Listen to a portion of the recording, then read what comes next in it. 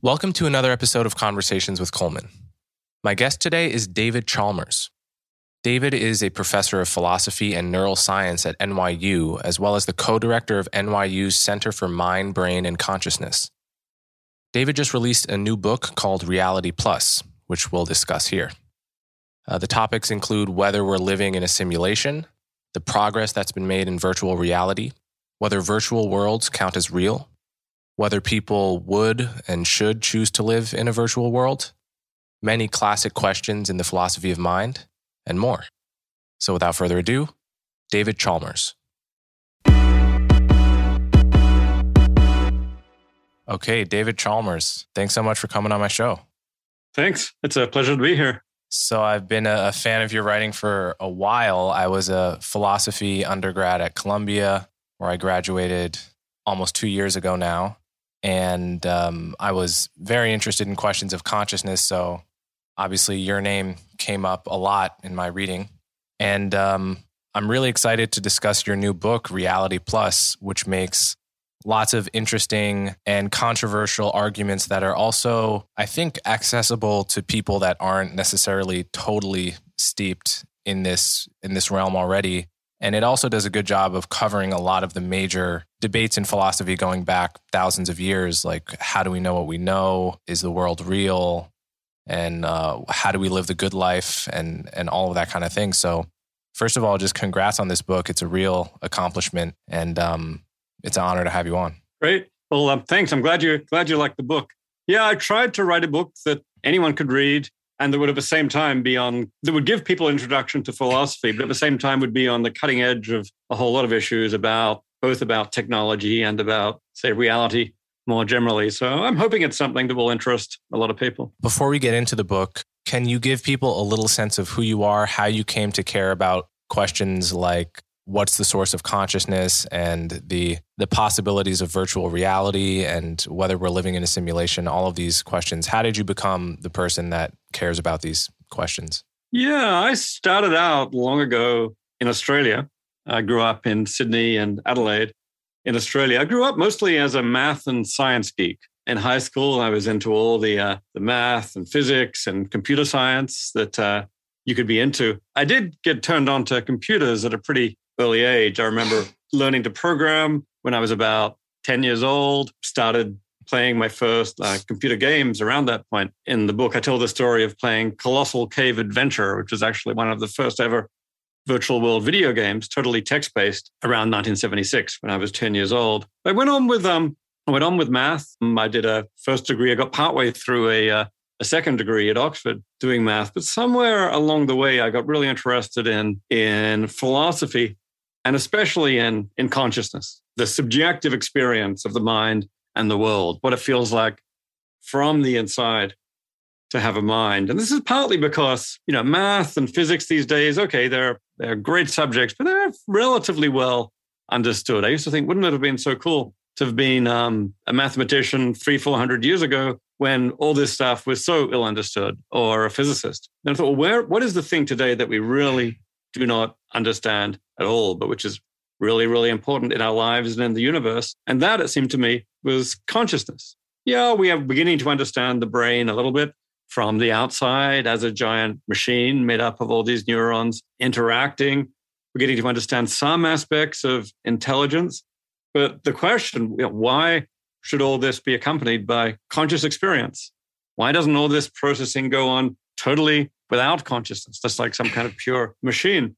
That question, I thought, was one that we really don't have an answer to. And yet later on, I started calling this the hard problem of consciousness, explaining how it is that processes in the brain could give you subjective experience. Anyway, but that's just always seemed to me to be about the biggest mystery in the universe, and one that maybe one day we can try and tackle. And I ended up, it's a long story, but I ended up moving into philosophy and cognitive science so I could think about that problem. Ended up doing a PhD at Indiana University, of all places, with Douglas Hofstadter, who had written books like Gödel Bach and The Mind's Eye that I'd read as a teenager. And that turned out to be a great place to get kind of a foundation in thinking about the mind, thinking about AI, and thinking about philosophy. I ended up writing a PhD thesis on the problem of consciousness that turned into a book on consciousness, the conscious mind. And yeah, I guess that got me off and running at least. So a lot of places we could start. And I guess we'll just start by sort of summarizing the 3 questions that your book is trying to answer. And you call this the knowledge question, the reality question, and the value question. So I guess let's start with the knowledge question, and this will get into the question of whether we're in a simulation. And I guess I just want to first say, this is the kind of thing that just sounds crazy to people when you just say it. But when you actually examine all the premises that lead to the conclusion that we can't know we're not living in a simulation right now, it's very difficult to see what's wrong about the argument or what's obviously wrong about it. So I guess we'll sort of start by building that argument up from its first premises, if you don't mind. Like, what is the first thing you have to accept in order to worry that we might be living in a simulation? Well, I guess, yeah, the first thing you have to accept is to accept the very idea that there could be a virtual world or a simulated world. In a way, that's what this book, Reality Plus, is all about. It's about, philosophical issues that arise from thinking about virtual reality and from thinking about computer simulations. And one reason to believe that, virtual worlds and virtual realities are possible in principle is that we actually have them. We have them already in very basic ways. I mentioned the kind of text-based virtual world of like a text adventure, Colossal Cave, back in 1976. But of course, these days we have very complex video games with 3-dimensional simulations of worlds that you can move about within. Most video games these days are on a 2-dimensional desktop, but now developing fast is virtual reality technology where you put on a virtual reality headset and suddenly you experience a virtual world around you immersively, 3-dimensionally, like you're actually in that world. And yeah, the technology is still primitive. It's mostly vision and hearing for now. You don't have a good sense of touch or your body or taste or smell. But you can imagine this technology developing in such a way that in 100 years' time, maybe there'd be such an impressive simulation in virtual reality that it would be indistinguishable in every way from the physical world. A bit like The Matrix. So, the Matrix movies are wonderful illustrations of this idea that you could have an entirely simulated world. Once you had the technology to actually have an entirely simulated world indistinguishable from the ordinary world, and that just raises so many philosophical questions.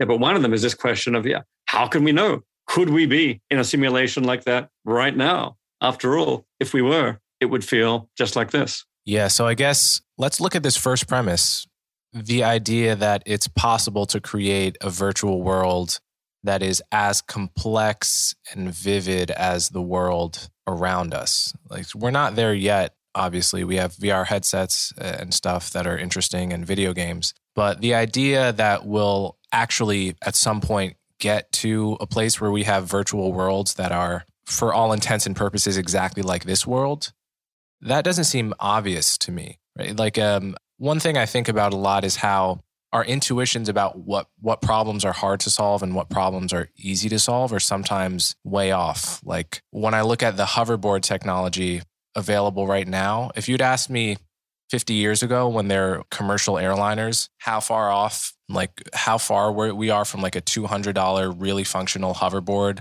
that you can go for hours on, I might have said definitely within 50 years.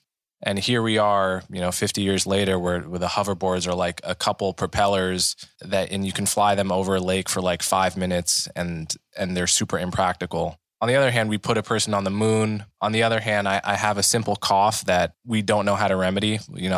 We don't know how to cure the common cough. Like, Robitussin doesn't work for me. It's like some of these problems that seem so simple, we just cannot solve. And other of these problems that seem super complicated, we can.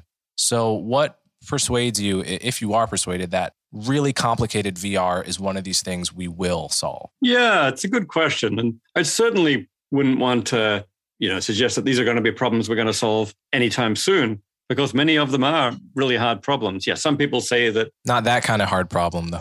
Yeah, exactly. There's a lot of pretty hard problems out there. A lot of people say this metaverse is just around the corner with full grade virtual worlds, and we do have low grade metaverses. We do have low grade virtual worlds just now. But yeah, some of the big challenges are, for example, bringing in the body, getting a sense of your body, touch, eating and drinking in virtual reality or sex. These are totally unsolved problems right now. I guess one thing is, as a philosopher, I don't need to be too committed to timelines. These things are philosophically just as interesting if they're 20 years away or 2,000 years away. But I guess one reason for at least taking the idea seriously is that it sure looks like, say, the laws of physics in the universe are in principle, mechanical and mathematical.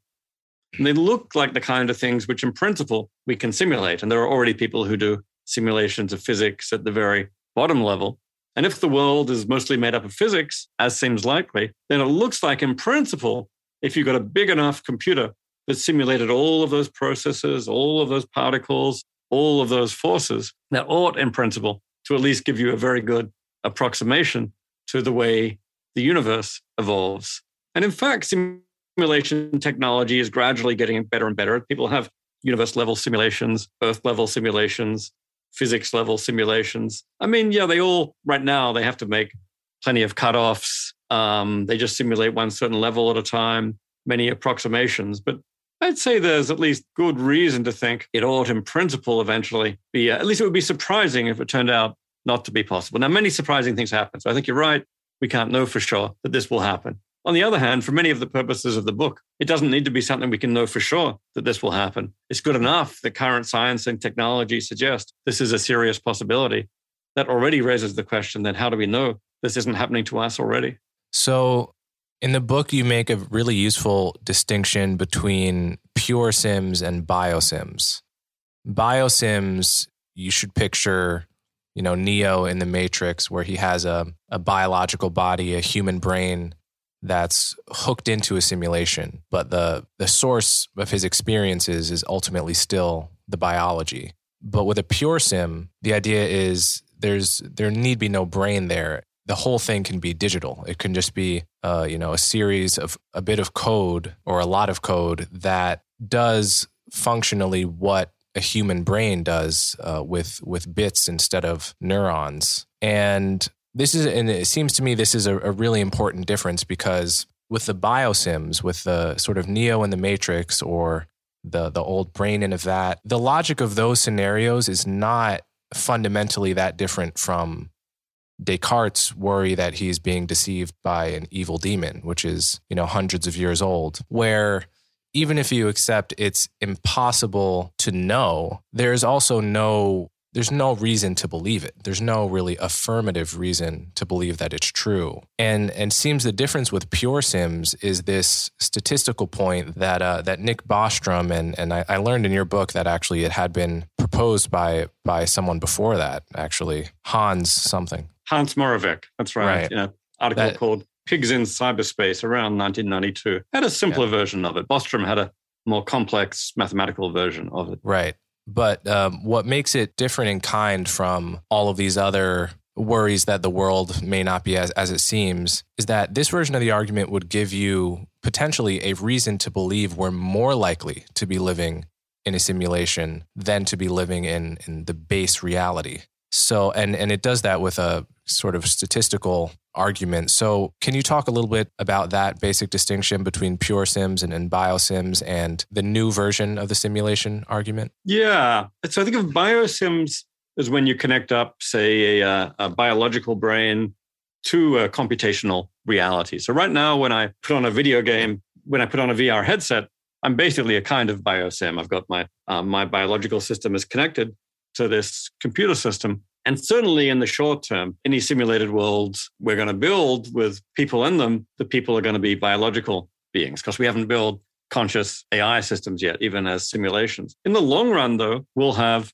full-scale simulated universes, which will include, presumably, simulated people as well. And there's an argument about whether simulated people could be conscious the way that biological beings are, but I would argue that they can be. If that's right, then once we simulate an entire universe, even without any biology, we'll just simulate the biology, then you'll have beings in them that experience the world the way that we do. And then what Bostrom and Moravec bring to this is the added idea that, well, actually, in the history of the universe, we should expect that there will be many such simulations. Because first, it seems like it's at least possible in principle to create them. We talked about that a second ago. You can argue with that, but there's at least, let's say 50% chance you could, it'll be possible in principle to create these total universe simulations with simulated conscious beings. Then second, seems if it's possible to create them, it seems very likely that intelligent civilizations will eventually create them.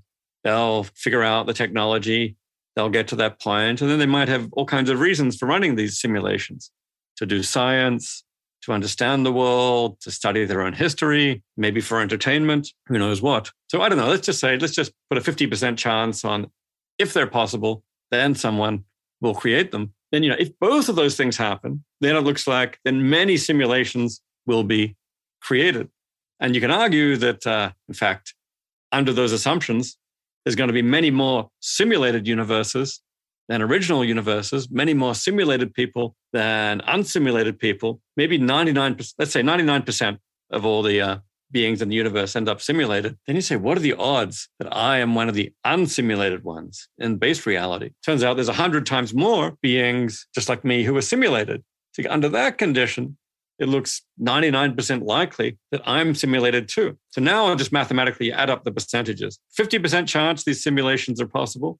Multiply that by 50% chance that if those simulations are possible, many of them will be created. And multiply that by a 99% chance that if many simulations are created, I'm a simulation. I don't know. I guess that adds up 0.5 times 0.5 times 0.99, 24.75%. Let's round that off to 25%. So that's my argument that, and this is a version of the argument that Bostrom gave, originating in this argument that Moravec gave. To me, that adds up to something like, maybe a 25% chance that we could be in a simulation. So not proof, not necessarily even more likely than not, but a possibility, that a realistic possibility that we should take very seriously. This is a really interesting argument, and I want to get to the parts of it that are more or less plausible to me in a second, but one really interesting feature of this is that there could be signs that would make it more or less plausible that we're living in a simulation. Like, for instance, the notion of a glitch, right? Like most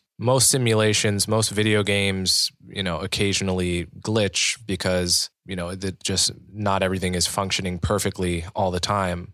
And by contrast, I've never seen the laws of physics in my universe glitch out. Like, I've never seen something go up when it's supposed to go down. And people claim to have seen miracles, and perhaps, those miracles happened and those were the glitches. But I have pretty good reason to believe prior to this conversation that no glitches happened. God wasn't playing dice with the laws of physics and so forth. So if I saw a glitch, would that be more reason to suspect? Would I nudge my belief up from, 24.75% to like 25% that we're living in a simulation? And what kinds of things might be signs that we're living in base reality? Yeah. I mean, I've heard it suggested that, that the election of Donald Trump in 2016 was a glitch. It's a sign we're in a simulation. Maybe the pandemic is such a glitch, or at least a sign that the simulators are messing with us. I don't know if I take those things, that kind of glitch, that seriously. Yeah, those things are improbable and unexpected. But then, over time, you expect a lot of unexpected things to happen. So maybe those things aren't really much in the way of decisive signs we're in a simulation. Some physicists have suggested that maybe if we measure physics closely enough, we'll be able to reveal some signs that the laws of physics are being approximated. Maybe, there's going to be some giveaways. They're going to have some shortcuts in the calculations. Maybe eventually there could be evidence of that from, close enough measurement of cosmic rays or something. Don't know if we've gotten to that point yet, though. I mean, more basically, there are some things like, boy, the universe seems really big. It's an enormous universe. Why would simulators bother to simulate such an enormous universe when they could simulate one that was a lot smaller? So you might think the size of the universe is some evidence, perhaps, that we're not in a simulation. On the other hand, then you might say maybe actually all they need to do is simulate the Earth and the solar system very closely, and there's just a very low-grade simulation of the rest of it. Yeah, I call these sim signs the signs that we might be in a simulation, and non-sim signs are the signs that we're not. I think, if you turn out to be, maybe if you the economist Robin Hanson has argued that if you're living a really interesting life, or you're especially famous or something, then you're more likely to be simulated. So if you wake up and find yourself the president of the U.S., oh boy, maybe that's evidence that I'm in a simulation. Maybe the fact that I'm writing a book about simulations, maybe the simulators will be especially likely to simulate people who are thinking about being in a simulation. So the very fact that you're in this conversation right now about simulations, maybe that's some evidence. I don't know. Some of this is fairly fanciful, but we could actually try and test the hypothesis the other way some people think. Maybe try and overload the simulation. Rather than try and set up a simulation within a simulation, for example, of really high computer power, see if we can get it to the point where the computer in the next universe up glitches out. The fact is, we'll probably, if we're not in a simulation, we will never, ever get decisive proof that we're not in a simulation. And the reason is that any evidence that we're not in a simulation could, in principle, be simulated. So we're kind of left with probabilities here rather than proof. Yeah, and the same doesn't hold true in reverse. Like we could get probably pretty persuasive evidence that we are in a simulation if the simulators wanted to reveal that we're in a simulation. Like it could just be like, I think you used the example of the Rick and Morty episode where the huge godheads are just visible in the horizon and they talk, and then like they need Rick and Morty to like do a rock song or something like that. It's a pretty hilarious episode, but there could be a revelation, right? Like they could just reveal to everyone equally that this is simulation, and it'd be hard to doubt because it wouldn't be like one Jesus or Muhammad type character saying, I saw the truth. The truth would just have been revealed to everyone. And, I would have to think, granting that there are lots of simulations, granting a cosmos where there are lots of simulations, presumably some of those simulations, the simulators will want to reveal that it's a simulation. It would be an enormous coincidence if they never wanted to reveal. But in the base reality, obviously, it would never be revealed. So in some sense, like with each passing year that it doesn't get revealed that we're in a simulation, should I move the probability that we're in base reality slightly up? Yeah, that's interesting. You're certainly right that if they wanted to reveal themselves, they could. Maybe they could turn the Empire State Building upside down in the simulation. We see it floating in the sky. They simultaneously show us all the source code. Here's the source code that's running all this. They show us manipulating it. I mean, I don't know. Maybe it wouldn't be proof. Maybe you could explain all this away by saying, man, someone just gave me some really good drugs with incredible experiences, or I just had the most amazing dream. But still, I think that would be pretty strong evidence that we were in a simulation. But I don't know. I mean, the question is, and if you're in a simulation, is it to be expected that the simulators will reveal themselves? I mean, some simulators will do this. Maybe some simulators will want to be in touch with their creation, the way that some gods love to be in touch. But maybe there are some simulators who just don't care that much. Here's one thing I can imagine happening. Many simulations of the universe are done for the purposes of science. Maybe they run 1 million simulations all at once, just varying certain parameters like, the speed of light or the strength of gravity. And they want to see what happens in these universes. And they set up 1 million of them overnight and they run them all to the end.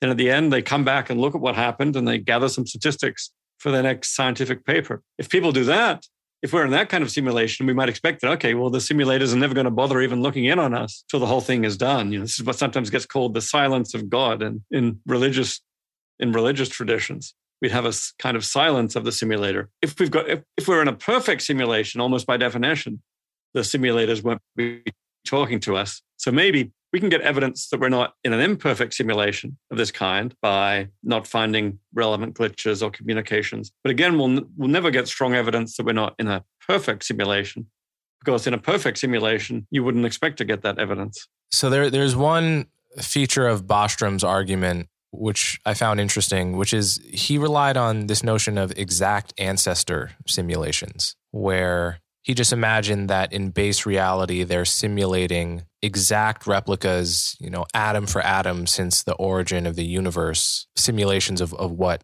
went down in base reality, so that they're trying to simulate such that if this were base reality, in the simulation, there would be an identical Coleman and David having this exact conversation down to the atoms somehow. And it seems possible to me that it could be possible to make simulations of possible worlds like ours but impossible to actually accomplish that exact replica task because of sort of like the butterfly effect and getting the initial conditions right. Like we can't even actually replicate the weather, and we may never be able to, it seems to me, replicate the weather so that I can tell whether it's raining on, April 1st, 2552. But it would be very easy to create a simulation of a world with weather like ours, that where it rains occasionally and it's windy here and less windy there.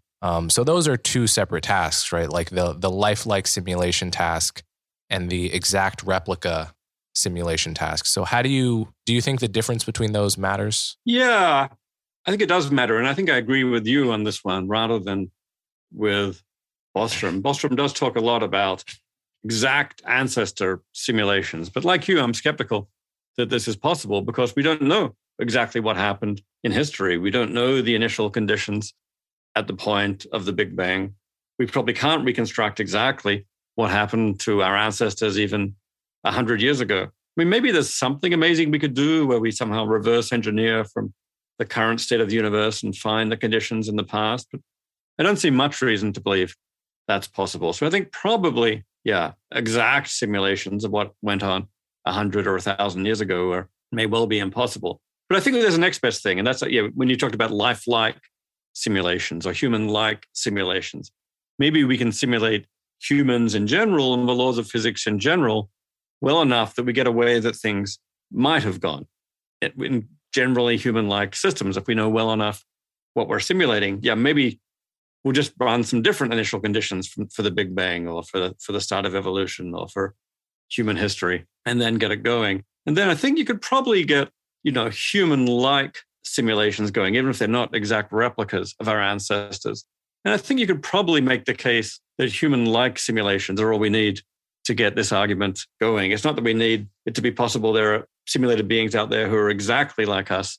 They can just be kind of roughly like us. And I think the argument will still go through. Okay, so I want to deal with two of the most plausible veto points to this argument. And the first is that while the ability to simulate, well, actually, let's start with the other one. Just the notion that we can't actually simulate conscious beings. So this is another way of saying the fact that I'm conscious, the fact that there's something it's like to be me, as opposed to probably this table, the fact that the lights are on suggests that I'm not simulated because it's probably or definitely not possible to create consciousness digitally, to have pure sims, as you would say, that are conscious. What do you think of that idea? Yeah, I mean, I think it's a reasonable point. We don't understand consciousness, so we don't know for sure whether or not simulated beings can be conscious. And this is part of the reason why I only went for a 50% estimate that this kind of simulation is possible. But if you ask me, my own inclination is to believe that simulated beings can be conscious. I mean, the main alternative to this, I guess, would be a kind of a biology only view where, maybe biological systems can be conscious, but, silicon systems can't be conscious. One thought experiment I've used to think about this is imagine replacing your neurons one at a time by silicon chips that function exactly the same way. On the alternative view, is consciousness going to gradually fade out? Is it going to suddenly disappear? I've at least argued that the most plausible thing in this case is consciousness would still be there at the other end. So at least a robot-style silicon analog of my brain would then arguably be conscious. And once that's conscious, then I think, silicon, it's hard to see why a silicon simulation of a brain couldn't be as well. So, my odds are at least in favor of silicon systems being conscious, in which case I could at least get that 50% going for the purposes of the argument. But I do agree, this is something we don't understand, and things could happen in the future that could perhaps change our minds about whether simulations could be conscious or not. I think we should linger on that because that's a really interesting point, right? Like if you were to, and I want just people to picture this, I'm having open brain surgery and we've gotten to the point where we can take one neuron out at a time and replace it with circuitry that performs the same function, but not with biological material, with something else that's compatible with me not dying, but performs the same function vis-a-vis electrical signals as the neuron was playing. Like no one imagines that when you replace the very first neuron, that I would suddenly become a zombie with no experience from the inside. So your argument is that, well, just replace one at a time until the whole brain is replaced by silicon or something. And then there are three possibilities. Either there was a discrete moment where I no longer became conscious somewhere in the process, which seems pretty crazy. It's just completely, really unintuitive. Or I gradually became not conscious, like consciousness just, it went from the lights on to the lights off the way a dial would. Or I remain conscious the whole time. There's just no change in my experience. And your argument is that number three is more plausible than either of the other two. But when I test that thought experiment against my intuitions, it seems to me that two and three are equally plausible. Like I can just as easily imagine that consciousness is a spectrum rather than a binary, and it just very gradually fades away, and there's no point at which you can identify the discrete transition from conscious to non-conscious, because I can just imagine a lot of things in life being on a continuum that we understand as a binary for simplicity, but that doesn't actually track what's going on, right? I think it's right that there are lots of cases where consciousness does seem to be on a continuum, even when we fall asleep at night. Right, or when we wake up in the morning, yeah, like I ease into waking up in the morning, sort of. Right, so you might say we've got a familiar process here. On the other hand, in these cases, the gradual disappearance of consciousness or its reappearance goes along with a corresponding change in behavior. As I fall asleep, I go from being very responsive in my behavior to very unresponsive, and in reverse when I wake up. So I agree that kind of fading of consciousness is familiar. But what we would need in this case is something much stronger. Because I think by hypothesis, these silicon chips are functionally identical to neurons, and they produce identical behavior. So really then, what I'm imagining is going to happen is, given that the behavior is identical, we're going to have consciousness gradually fading away piece by piece while the person is sitting here the whole time with roughly the same behavior. And they're going to be saying, I'm conscious. Yep, I'm conscious right now. Yes, I still feel that pain. I still see that pink house in front of me. I still have that smell of roses. So on, they're going to be there even talking about their conscious experience. But gradually, piece by piece, their consciousness is going to be disappearing. And to me, that's a lot more bizarre. It means these beings are kind of out of touch with their experience. I mean, there is another line you could take here, which is to say, maybe it's going to turn out that we cannot even duplicate the behavior in silicon chips. Maybe there's something really special about neurons or something really special about the human organism where we can't simulate it in silicon. If that's the case, then yeah, maybe we couldn't actually get this whole thought experiment going in the first place. So it is, if you like, an assumption behind this whole thought experiment that we can, in principle, simulate the components of the brain. Right. But I guess the picture of consciousness slowly fading not in a discrete way, in a slow and continuous way, while behavior remains exactly the same the whole time, that's only counterintuitive if you think there has to be a link between consciousness and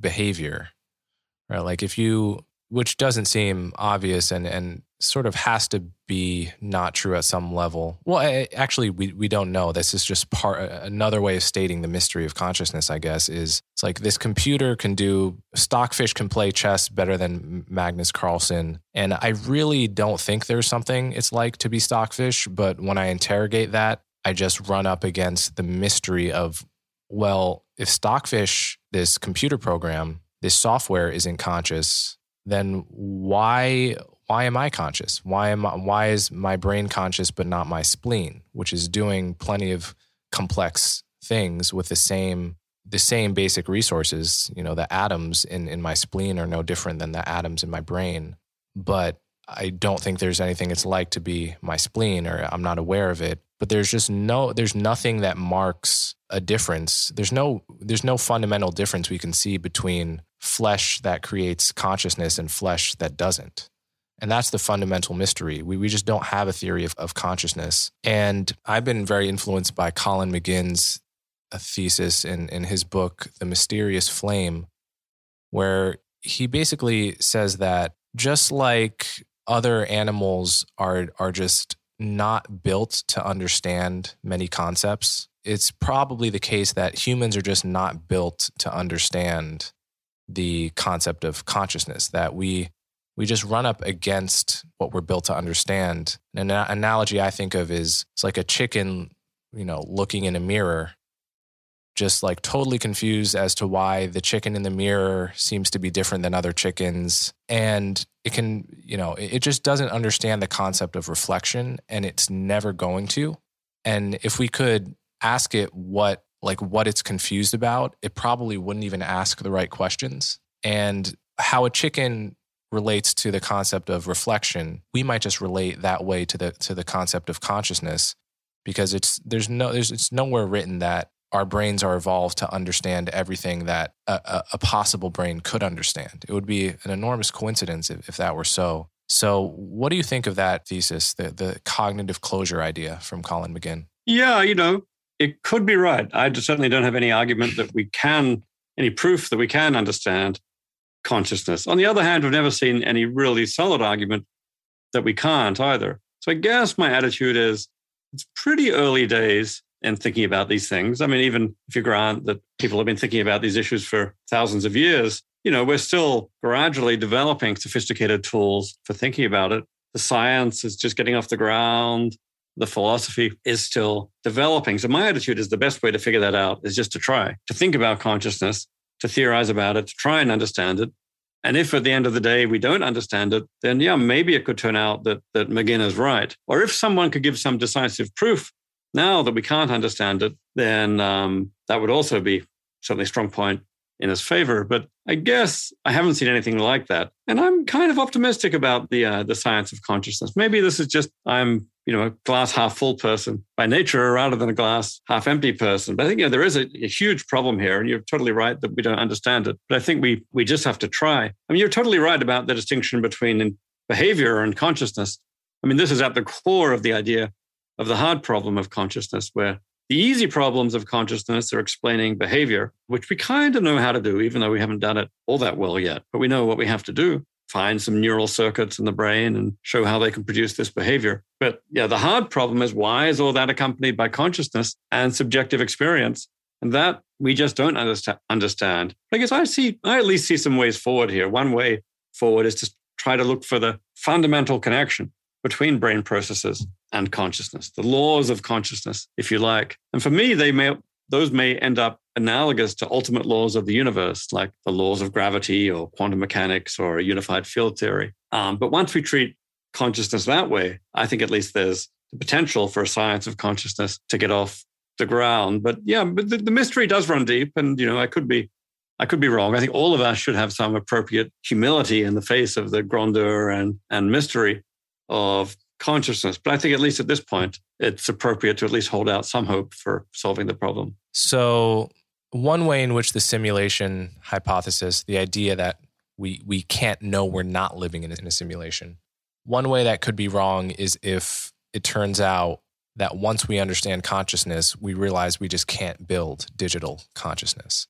That's one way in which it could be wrong. A plausible way in which it could be wrong. Another plausible way is if it turns out it's possible to build digital consciousness, but it's so impractical that we'll never be able to do it. Much like I think we both acknowledged sort of and agreed that it's probably practically impossible to have an exact ancestor simulation, or it certainly could be, even though it's perfectly conceivable, it may just be practically impossible to do an exact ancestor simulation. Perhaps it's just practically impossible for different reasons to build the kind of thing, a digital consciousness. It's just too complicated. Like we can sort of get halfway there and close, but we just never get there. There can be things we just never figure out how to do. So what stock do you put in that possibility? I mean, it could be right that we can never build this. On the other hand, I am impressed by the fact that new consciousnesses actually come into existence, every day, every minute,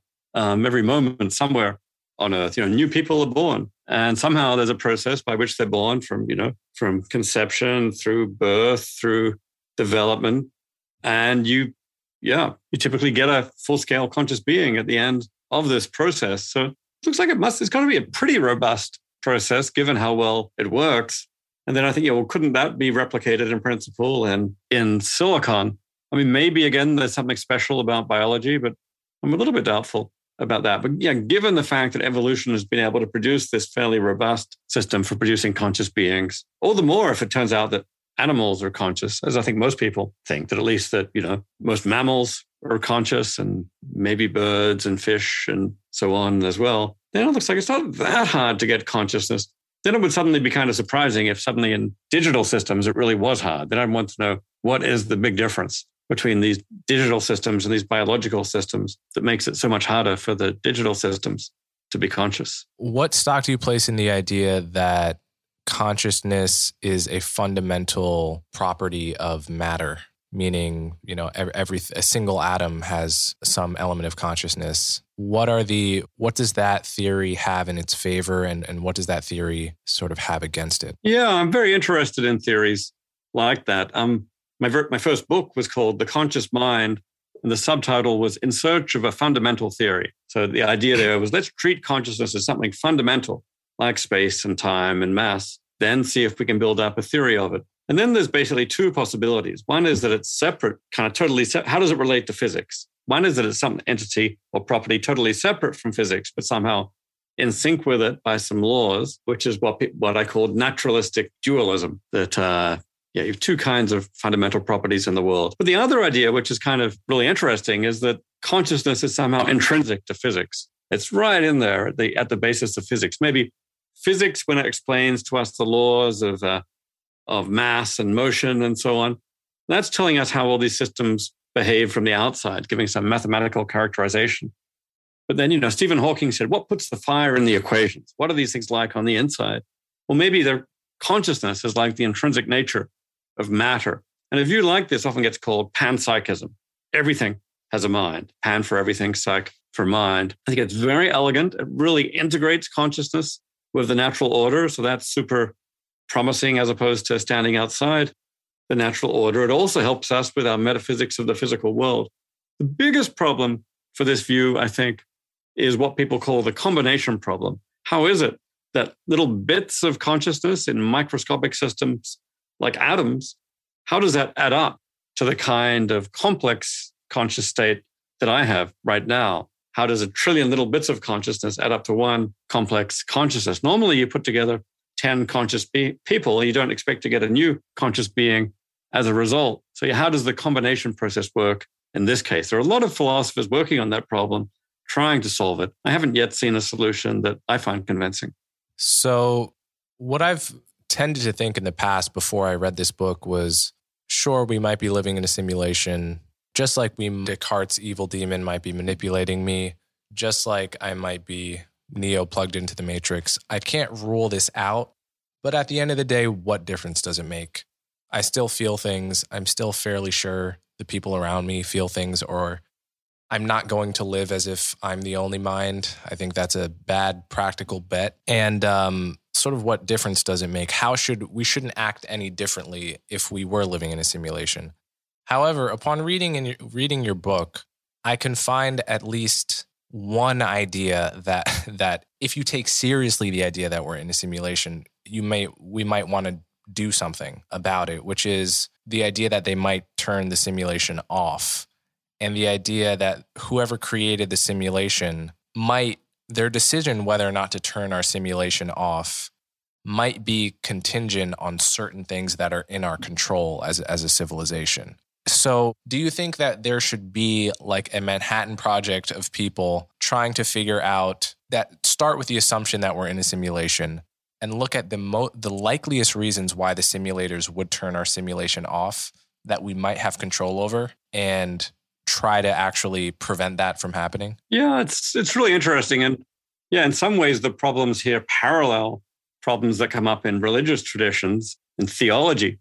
Thinking about the nature of God, trying to figure out what God's plans are from the world. The Old Testament God seemed to sometimes rain down fire and disaster on the world. People didn't want that to happen, so they tried to reverse engineer God, so to speak, we've got to make God happy. Another thing that could happen with the simulators is that maybe there's also analogous to traditional religions. Maybe the simulators have the ability to to copy the code of people and transfer them out of this simulation, perhaps into the non-simulated world, perhaps into other simulations, perhaps at the end of a lifetime, God takes your code. The simulators take the code of at least some beings and preserve that code. That would then turn out to be a kind of life after death. If you wanted life after death, maybe then there'd be some motive for reverse engineering what the simulators want. So yeah, I think it's worth probably putting some thought into those things, as it would be to put some thought into theology, insofar as you believe in God. But I think we also have to face up to the possibility that,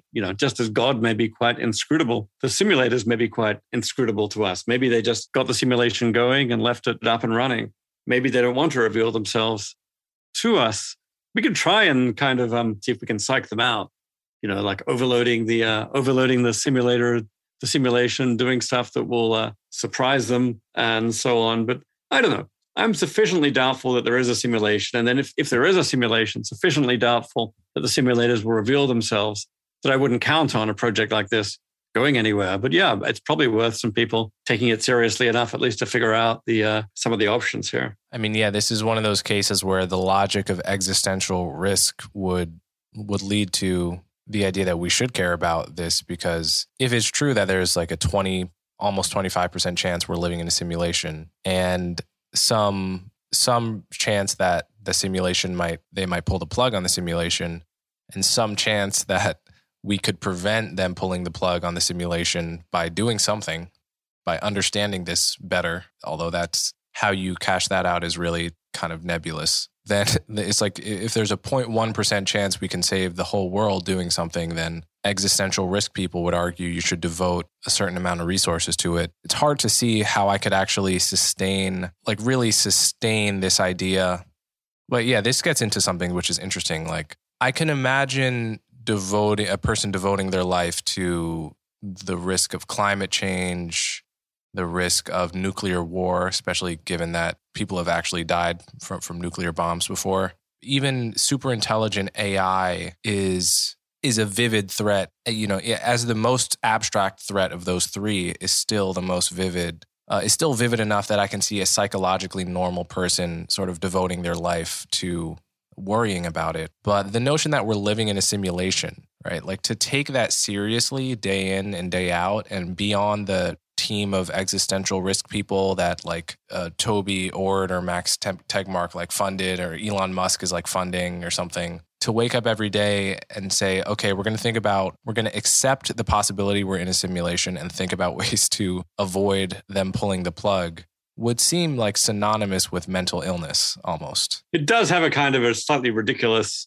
flavor to it. And yeah, compared to those other projects. I mean, 20 years ago, thinking about superintelligence, thinking about, the possibility of AI taking over the world seemed similarly frivolous to a whole lot of people. And I guess maybe to some people it still does. But over time, I think people have started to take that possibility much more seriously as the technology develops. So I can imagine something similar happening with the simulation idea, that as the technology develops, people will take it more seriously. But yeah, it does always have this science fiction flavor to it. And it probably would be just destabilizing to spend your whole life thinking about this. Although that said, people spend their whole lives thinking about God and thinking about how to, maximize the goodness of our existence in light of God's existence. Maybe this wouldn't be so different from that in principle. I could imagine some very stable people just going through that. But yeah, it would look a little ridiculous from the outside. And even such a person would have to say, well, I can't be certain we're in a simulation, and I can't be certain that the simulators will reveal themselves. So this would have to be done. Probably would work best as part of a team effort where collectively, we should be devoting a huge amount of our resources to preventing climate change and to enabling social justice and to preventing nuclear war and to preventing AI, AI destroying the world. But somewhere in that set of resources, there should be people collectively spending some of their time on thinking about other existential possibilities like simulations. I mean, there are some complexities here. You might think, for example, once we know we're in a simulation, that to some extent reduces some of the worries about existential risk, because we know that even if we disappear, there will still be the world of the simulators. So one very serious form of existential risk is if we're the only form of consciousness in the universe, then us getting wiped out would eliminate all the consciousness in the universe. If we're in a simulation, that's less likely. It's going to be more like a multiverse where there are going to be other conscious beings out there. Nonetheless, we do really care about humans. We care about, about our species in this world. And if you want humanity still to exist, then insofar as you think there's a threat from the simulation idea, we should deal with it. I mean, that said, it's not just there are threats from the simulation idea, but there are also potentially massive benefits. Not just the idea of life after death that we talked about before. We could be backed up in various ways, but maybe even it also gives you the idea that reality is bigger than we thought. There's more to reality than we thought. It's a bit like discovering there are, other countries or other worlds. In principle, there are other universes that we might, for example, be interested in exploring one day. And if I was really taking the simulation idea seriously, I'd be thinking about, what possible mechanisms are there by which we could actually be able to reach some of these other worlds. Again, if it's a perfect simulation, that may be impossible. But, if you want to hold out some hope that we're not in a perfect simulation, then that has the potential downsides that you mentioned, but it also has some pretty strong potential upsides as well. All right, so let's shift gears and talk a little bit about the possibility of living a good life and a real life in virtual reality. So let's just say in X number of years, we figured out the problem of tactile sensation in virtual reality, and the visual immersions are perfect and lifelike, and the sound is, exactly like the real world, so that when you plug into the virtual reality as a biosim, it's every bit as compelling as the Matrix. But you have a choice about whether to how frequently to go into this, when to go out. Perhaps you can sort of plug in for a lifetime and choose to forget that there are options, or perhaps you just go into it like playing a video game, and it's a perfectly lifelike video game, but in the back of your mind or in the forefront of your mind that it's not real. And the better the video game, the more it engrosses you. Just like a good movie, you just stop thinking about who you are for a few hours. Whereas a bad movie, you're just sort of always remembering that you have that thing later today. So we've solved all the practical problems of VR, and now there's a huge culture war type scenario where people are arguing about whether you can live a good life in VR, right? Whether your relationships with other people plugged into the same reality with you are real, whether your relationship with pure sims in that world are real, whether you can live a good life or whether you should go all natural and just stay out of the VR world entirely. What do you have to say about that? Yeah, I'm sure there are going to be a lot of arguments about this as VR develops. And some people think that VR has to be somehow some kind of escapism, fiction, or just an illusion. And I think if you have the video game idea as your model, then there are always going to be limits on that kind of VR. Games are by their nature kind of an escape from day-to-day life. But, the kind of VRs I'm really interested in aren't especially video game-like. They're more like social virtual worlds where people live all aspects of their life, where they build relationships. You might be employed in a virtual reality. You might build communities. You might struggle to overcome oppression, to solve problems, and so on. Many of the things that really give meaning to a non-virtual life. I think a lot of that can, in principle, be present in a virtual world. So if we imagine not just, one person going into one virtual world at a time, but people moving collectively to virtual worlds. I mean, this already happens, say, on the internet, where people set up communities on the internet that are very meaningful to them. I can imagine this happening, to a much greater degree once really serious virtual world technology is possible. People deciding to spend more and more time of their in virtual worlds, perhaps moving, at the very least, moving kind of spending time part-time in virtual worlds where they build communities that give their lives a lot of meaning. But perhaps eventually some people could move full-time to virtual worlds if the technology develops to enable that. I don't see what in principle would be less meaningful about that than life in non-virtual reality. I mean, what does the meaning in your life come from? From relationships to other people, from knowledge and understanding, from goals, projects, and achieving them. I think you could do all that in a virtual world. I mean, maybe there are some things you won't get from a virtual world. If you really want contact with nature, which some people really care about nature, maybe virtual worlds by their nature are going to be artificial, so you won't be in contact with nature. If you want contact with a long history, maybe virtual worlds won't have that. If you really value the physicality of the universe or the physicality of your body and so on, then maybe there are going to be deficiencies in VR as well. So I don't think it's like it's automatic. I'm not going to say VR is better than physical reality across the board. I think it does depend on your goals and where you find meaning. But I guess I don't think it's not irrational to choose to, at the very least, it's not irrational to choose to spend a considerable portion of one's life in VR. And maybe eventually, for many people at least, it could turn out to be the right choice. What kinds of reasons do you imagine people having for choosing a VR life over this life? I think a lot of different reasons. One thing that's worth saying is, for many people, if your access to physical reality is great, then, virtual reality may have a high bar to meet. But yeah, for a lot of people, access to physical reality isn't all that great. Take aging people, for example, or disabled people who may have relatively limited access to physical reality, just the ordinary physical world. In fact, virtual worlds like Second Life have seen really major participation from aging people, disabled people, oppressed people who maybe, can't live the full life they want to live in physical reality for various reasons, often find meaning in these virtual worlds as well. So I think if you're in a situation where, for whatever reason, life in the physical world is not treating you all that well, then virtual worlds can open up possibilities. But then even beyond that, I guess, what are some of the other possibilities include, for example, new kinds of experiences and new kinds of worlds that go beyond, say, the physics of this world. You can fly in a virtual reality even now with wings, in a way in which you can't really do in physical reality. You can imagine all kinds of new transcendental possibilities opening up. Oh, another thing that I think about sometimes is space in VR. Space in the physical world is very limited, at least at the moment on Earth. Material goods in the physical world are very limited, and a whole lot of injustice arises from the scarcity of material goods and of space. That's where a whole lot of inequality comes from. In virtual worlds, there's this feature, potentially at least, of abundance. Like material goods are trivial to duplicate. Take in one house, you can just duplicate it digitally, just like that. Now you've got another house. Space is maybe not free, but very, very abundant. You can create a new planet in VR without too many difficulties. So I think that abundance opens up interesting possibilities for things like equality, distributive justice, social justice. I don't think it's a panacea. There's this idea out there in the tech world that, in VR, everyone's going to have a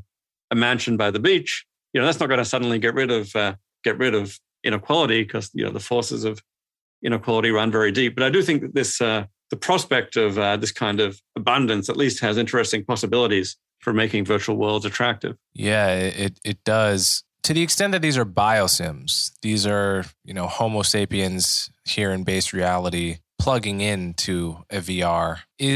Would that be parasitic on people in base reality, sort of somehow maintaining their bodies? And like, what do you envision, practically speaking, here? Is it Neo in the pods or what? Yeah, it's a big issue. There are so many different models, and it certainly is a big issue. Yeah, what happens when the base reality body needs to poop is what I'm asking. But who's to say? It could be like Neo in the pod. Maybe the body is just inside this tank that takes care of its every need, feeds it nutrients as necessary, gets rid of bodily fluids and substances as necessary. I don't know, works it out as necessary. I don't know. This is science fiction, but if we're going to a version of this centuries in the future, who knows what? That's one possibility.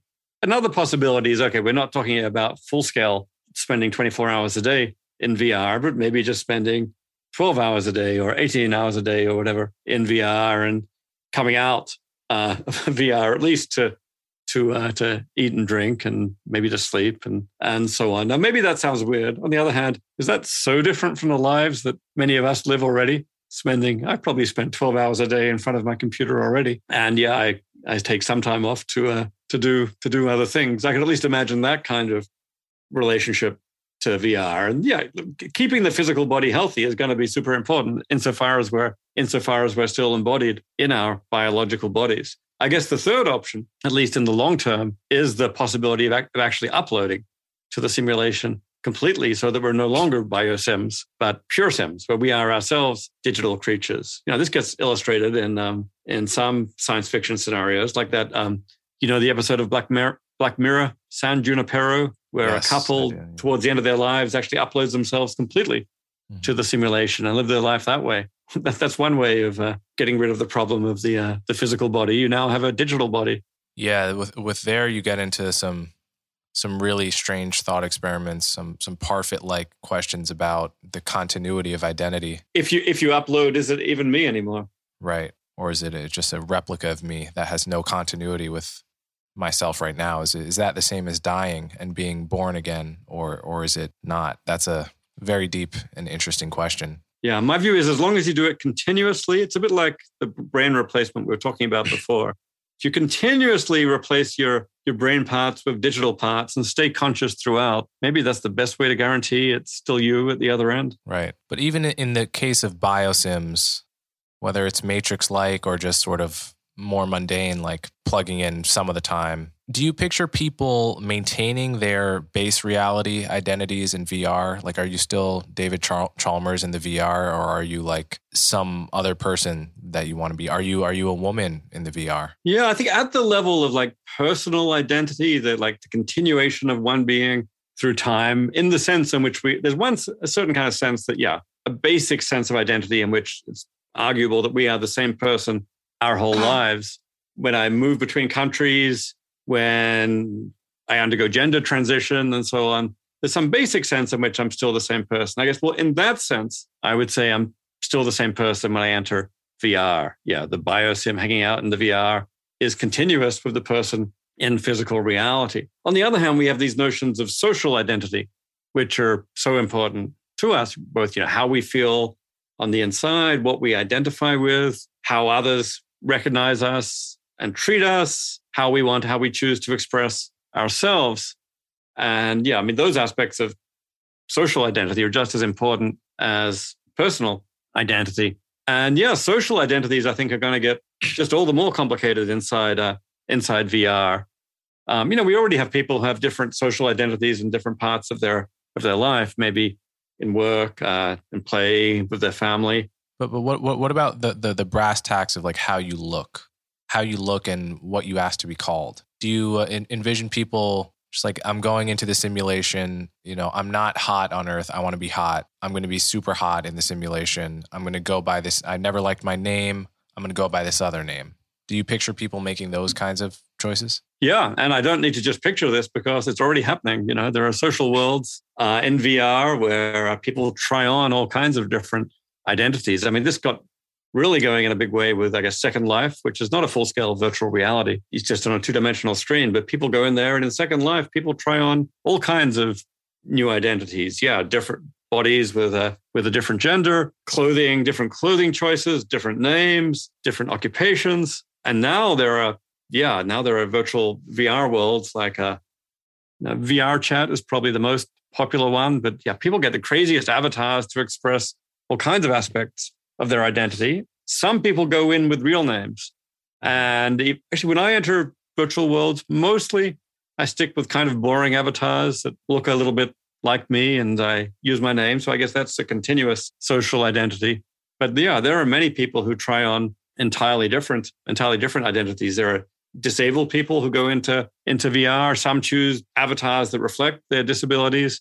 Some choose avatars that have entirely different abilities. So I think this is very complex. Social identity is complex enough in the physical world, but I think it's just going to get all the more complex with it's at least open to people to associate quite different social identities, maybe even different social identities in different virtual worlds, especially when people are experimenting with different aspects of their identity. Maybe VR, virtual worlds for some people provides a realm where they can experiment when they're not quite ready to do that in physical reality. So I can see the ethical application of this to peoples whose lives are marked by suffering in base reality. But I'm thinking of just people that are perfectly happy in base reality, but just want to be much happier. Just like normal people that have good lives, that have enough money, that they're not worrying about where the next meal is coming from, but they have the I guess, normal level of problems with meaning and happiness that even a well-to-do person has. And this gets into the sort of experience machine thought experiment, which I've talked about with Robert Reich on this podcast. And, I think very much in the spirit of your defense of virtual reality as valid, I've always thought that when you say the experience machine is just this idea that you could plug into a fully immersive virtual reality that is just much better. And it's quote unquote fake, but you're having, you can just have any experience as vividly as I'm having this experience right now. And you can live your whole life in there, and you can, whatever your idea of a great life is can be programmed. Like there can be no disease. If cancer is what you fear, there's no cancer in the experience machine. If pain is what you fear, there's no pain. If pain is a necessity of happiness doled out for the right reasons at the right times, then that can be a part of the experience machine.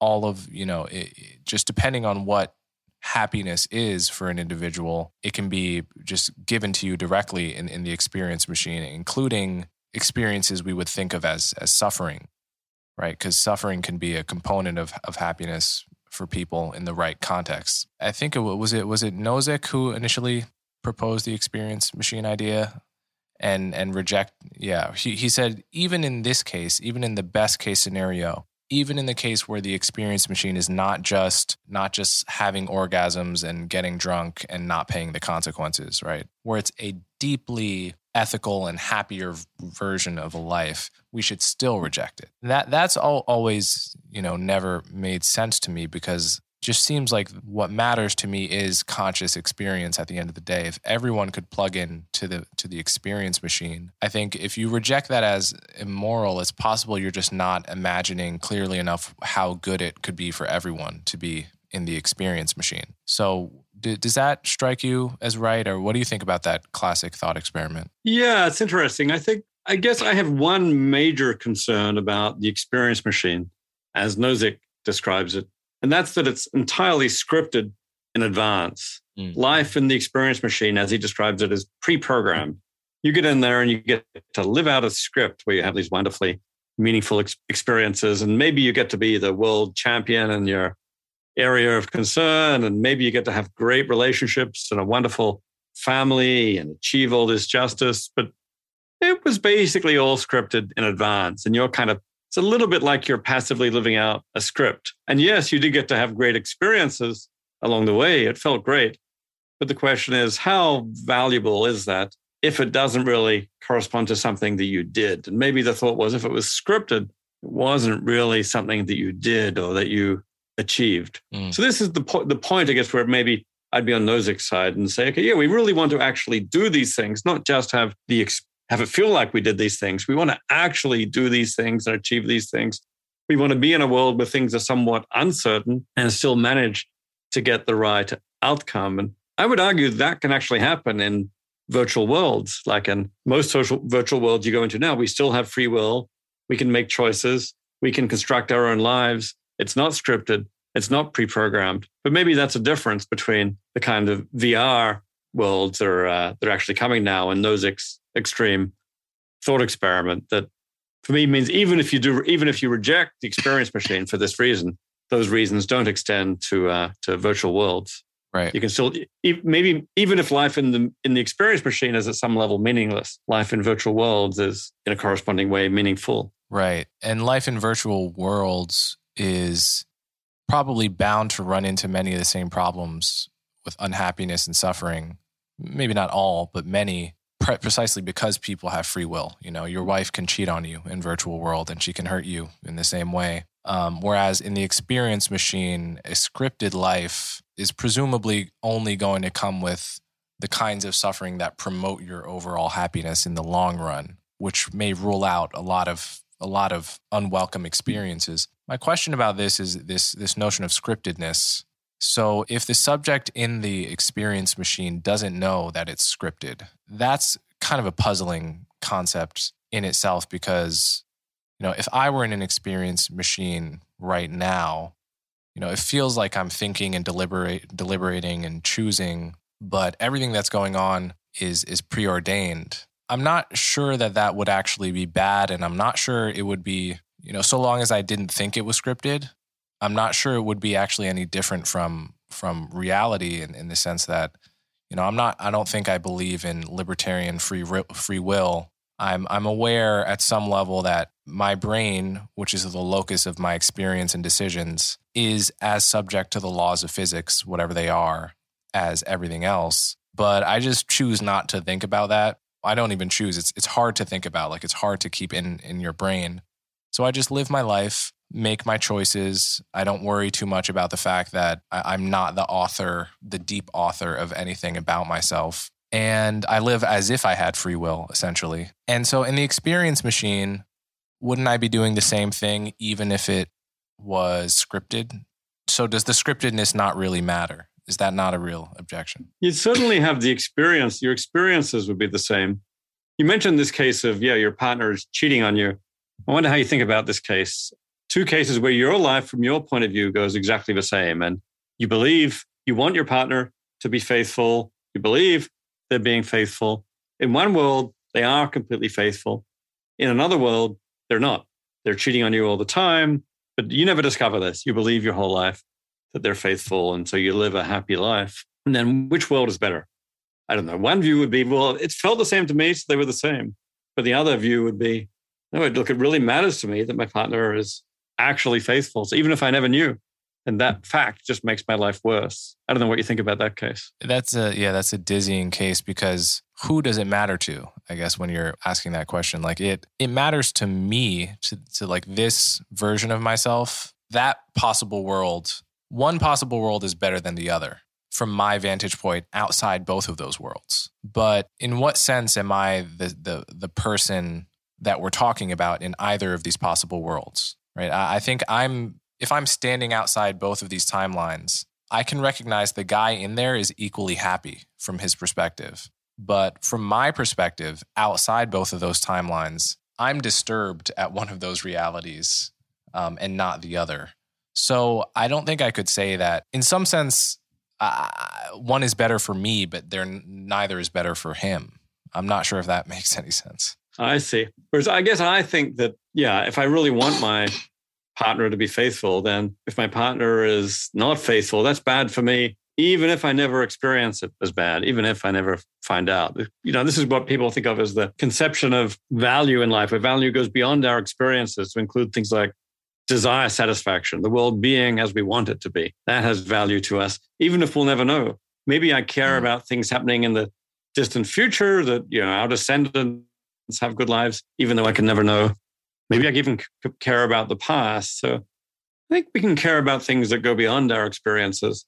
And maybe that's a place where this fully experience-based version of the experience machine could fall down. Right. Would that not also be relevant to the simulation hypothesis too? Like, does it take something out of this world if there's a simulator that flipped the on switch and that's what we call the Big Bang or whatever? Or is it the case that, well, it doesn't matter because either way, we're conscious creatures trying to increase human and animal flourishing, and pretty much everything stays the same? Yeah, I would say in the simulation hypothesis, A, we're conscious creatures and our experience is the same.